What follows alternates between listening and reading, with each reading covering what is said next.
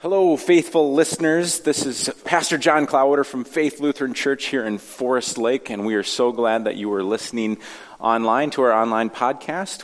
Welcome you to worship anytime on Sundays at 9 a.m. or 10:30, and thanks for being here. Thanks for participating in worship with us as we look forward to the week ahead. A Gospel reading from the 10th chapter of John. At that time, the festival of the dedication took place in Jerusalem. It was winter, and Jesus was walking in the temple in the portico of Solomon. So the Jews gathered around him and said to him, "How long will you keep us in suspense? If you are the Messiah, tell us plainly." Jesus answered, "I have told you, and you do not believe. The works that I do in my Father's name testify to me, but you do not believe, because you do not belong to my sheep. My sheep hear my voice. I know them, and they follow me. I give them eternal life, and they will never perish. No one will snatch them out of my hand. What my Father has given me is greater than all else, and no one can snatch it out of the Father's hand. The Father and I are one." Grace and peace to you, my siblings in Christ. What's the story behind your name? You named after somebody? Were there alternative names of what you could have been named? Perhaps you've had the responsibility of naming someone. It's kind of a big deal, isn't it? You know, there's actually a professional baby namer. And this might not come as big of a surprise as she's based out of New York City. Her services start at $1,500 a name, and they go all the way up to $30,000, which I can't even fathom what that name would be. That would cost $30,000. But this professional baby namer has made quite the business model out of naming little children. Her name's Taylor Humphrey, and for $10,000, she'll do the genealogy and investigate what would be a good name for your child. So here's what she had to say about her business. She said, "It's easy to say that I just name people's babies for a living, but my work is so much deeper and more nuanced than that. See, my job is to hold space and provide spiritual, emotional, and physical support for my clients as they progress through the major life transition of becoming a parent. I've built my business on the premise that parents already know the right answer, but sometimes they just need a bit of guidance to remember and access the knowledge that already exists inside of them." Wow, I mean, what a way to do this. Choosing the right name can be really stressful. I know this from personal experience. I've done it a few times. I've had to look through websites, flip through baby books. Sometimes you're just like searching for clues as you hear different names out in the world. Wow, would that be a good name that would fit with the rest of the siblings? It can be a bit of an art form. The last child that we had a very unique naming experience. And it starts with the original gender reveal, which was 4 years ago. So Taryn went in for the ultrasound, and she brought our daughter, Coraline, with her. So the plan was that Taryn was going to find out the gender with Cora, and then they'd come home and tell me, so that I would be able to help in that process of helping to pin down the name in the remaining months before this child was born, before the actual delivery date. And so they go, and when they came home, my oldest daughter, Adina, who's named for my great grandma, declared she didn't want to know the gender of this child. And I said, "That's great. You don't have to know." And then she said, "And I don't want you to know either." And I said, "Wait, I didn't sign up for that. That's not fair." She's like, "No, Dad, seriously, I don't want to know and I don't want you to either." I'm like, "Okay, great. I can agree to this. Not a big deal. This won't last for more than a few days tops before you're going to cave and want to know." And then I'm like, the other thing I can do is I can always ask your sister. Cora will tell me. She will just tell me. All I got to do is ask Cora. So I tried. But Cora was like a fortress. She wouldn't budge. I tried bribery. I tried every trick in the book. I'm like, "Cora, come on, what's the gender?" And Cora's like, "Nope." She held on to that secret for months. And so it was. We show up. It's Thanksgiving Day. That day is coming where this baby's supposed to arrive. So Thanksgiving night, 2018, Taryn and I go into the hospital, and we're in the waiting room. And we're facing a bit of a naming crisis. You see, we had to have a name for both genders because we just, no matter what, we needed to make sure in case the ultrasound was wrong that we had our bases covered. So here we are, we're waiting in the room, and all of a sudden, like, there's a sense of urgency to Taryn, like one that, yes, I know she's about to deliver a baby, but she's like, look, we really got to pin down this name, because right now, I'm not feeling confident that the names that we're going to have are the right ones. So I would suggest something just for her to be able to shoot it down. And that was my role in this. I knew this. It was a very high-pressured situation. If only I would have known that there was a professional baby namer that I could have sought out and had a spare $1,500 laying around. But I didn't. And so finally, this name, which was too tough to call, we went into this delivery just kind of rolling the dice. And as that 8th child was delivered, Taryn introduced me to Vienna. That name had been picked out long ago. She knew that this was going to be a baby girl. And so we'd picked this name out months ago. The one thing we were confident was what her name was going to be. But she spent that whole night and morning continuing to string me along to say, look, we got to come up with this boy's name. And I was so convinced that it was a boy that my reaction when Vienna was born, I'm sure, was priceless, because I just was convinced it was going to be a boy. But she was known. Taryn had been calling her Vienna in her belly for months. Now, finally, I was in on the secret. I was able to welcome and greet Vienna into this world as well. Names give us belonging. They identify. It's how we help to refer to each other. It's how we have conversations with each other. Sometimes these names get shortened. Sometimes we get nicknames. Sometimes we go by our middle names. But each and every one of us here, when we were born, was given a name. Today is Good Shepherd Sunday. Typically, this is the week after Easter, where every year that the gospel is chosen, it's one of 3 particular passages from John 10 that can get lifted up. So today we heard what happens in John 10, this image of the in the gospel of Jesus as a shepherd, and how we hear and we know that we are belonging to this flock. Yet what Jesus is doing in this chapter is more than just gathering together and talking about his herd.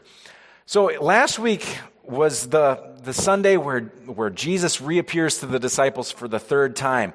And, it's the Easter season. So we're accustomed to like this time of post-resurrection where Jesus is appearing, and all of a sudden he's saying to Peter, hey, it's your job to go tend to my flock. You got to feed the lambs, take care of the sheep. And so I got all of those puns and jokes out of the way last week. You don't have to worry about that. I won't make any sheep jokes today. We get to just focus on what Jesus is doing. And in the midst of this, Jesus is calling Peter to tend to those sheep. So today, we kind of are doing a little bit of a flashback. We're going back to that time where Jesus first gave a hint as to what's going to need to happen.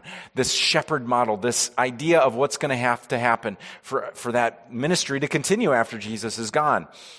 And so Jesus is not beloved by the leaders in the temple. Jesus is not welcomed there, and his teaching is not listened to with open minds by the leaders in the temple. His miracles and his healing are not appreciated by them. Instead, they're seen as work. They're seen as things that he's doing on the Sabbath that he shouldn't do, that's breaking from the law. They say, do this any other day but today on the Sabbath. Don't do this. These leaders are trying to get rid of him. They're trying to set him up as being someone guilty of blasphemy. So they ask if he's the Messiah. Simple yes or no question, right? Are you the Messiah? Yes, no, just tell it to us plainly. But Jesus never really does anything plainly, does he? Of course not. Instead, Jesus says, look, the works that I do in my Father's name testify to me, but you don't believe because you don't belong to my sheep. My sheep hear my voice. I know them. They follow me.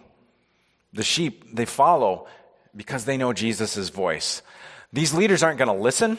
They don't want to follow Jesus. They're not trying to get to know Jesus, to learn from him. They're actually trying to get to know him in order to destroy him. They see Jesus as the wolf, not as the shepherd. This answer that he gives doesn't lead to a positive response, obviously, but these leaders actually take it to an extreme. They took up stones again to stone him. They're not going to be successful, but there's something about this sentence that really sticks out to me. It's in italics. Again. What do you mean again? They took up stones again?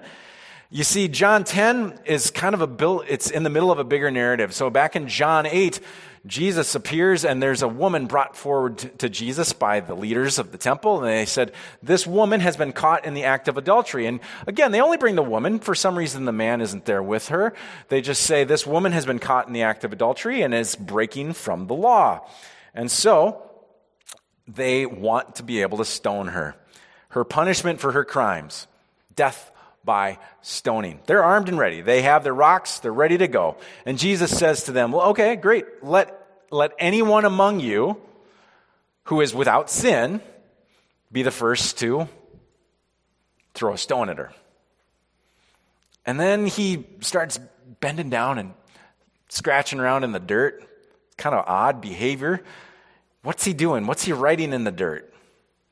There's some theologians who believe that while he's down on his knee tracing into the dirt, he's actually writing the names of those leaders of the temple, writing down their name. Let anyone of you by name who's without sin be the first to throw a stone. And they know that they can't say that they are without sin. So reluctantly, they drop those stones. They walk away. Fast forward to today's reading. They have more ammunition. They have more to pin on Jesus. And they have their stones again. And this time it's Jesus who's the violator of the law. He's the violator. He's the blasphemer. He is the one who should be stoned. So Jesus says, look, if I'm not doing the works of my Father, then don't believe me. But if I do them, even though you don't believe me, don't worry about me. Don't worry about me. Believe the works of the Father. And then you may know. And then you may believe. I mean, this could have been the end for Jesus right here. He escapes through their hands.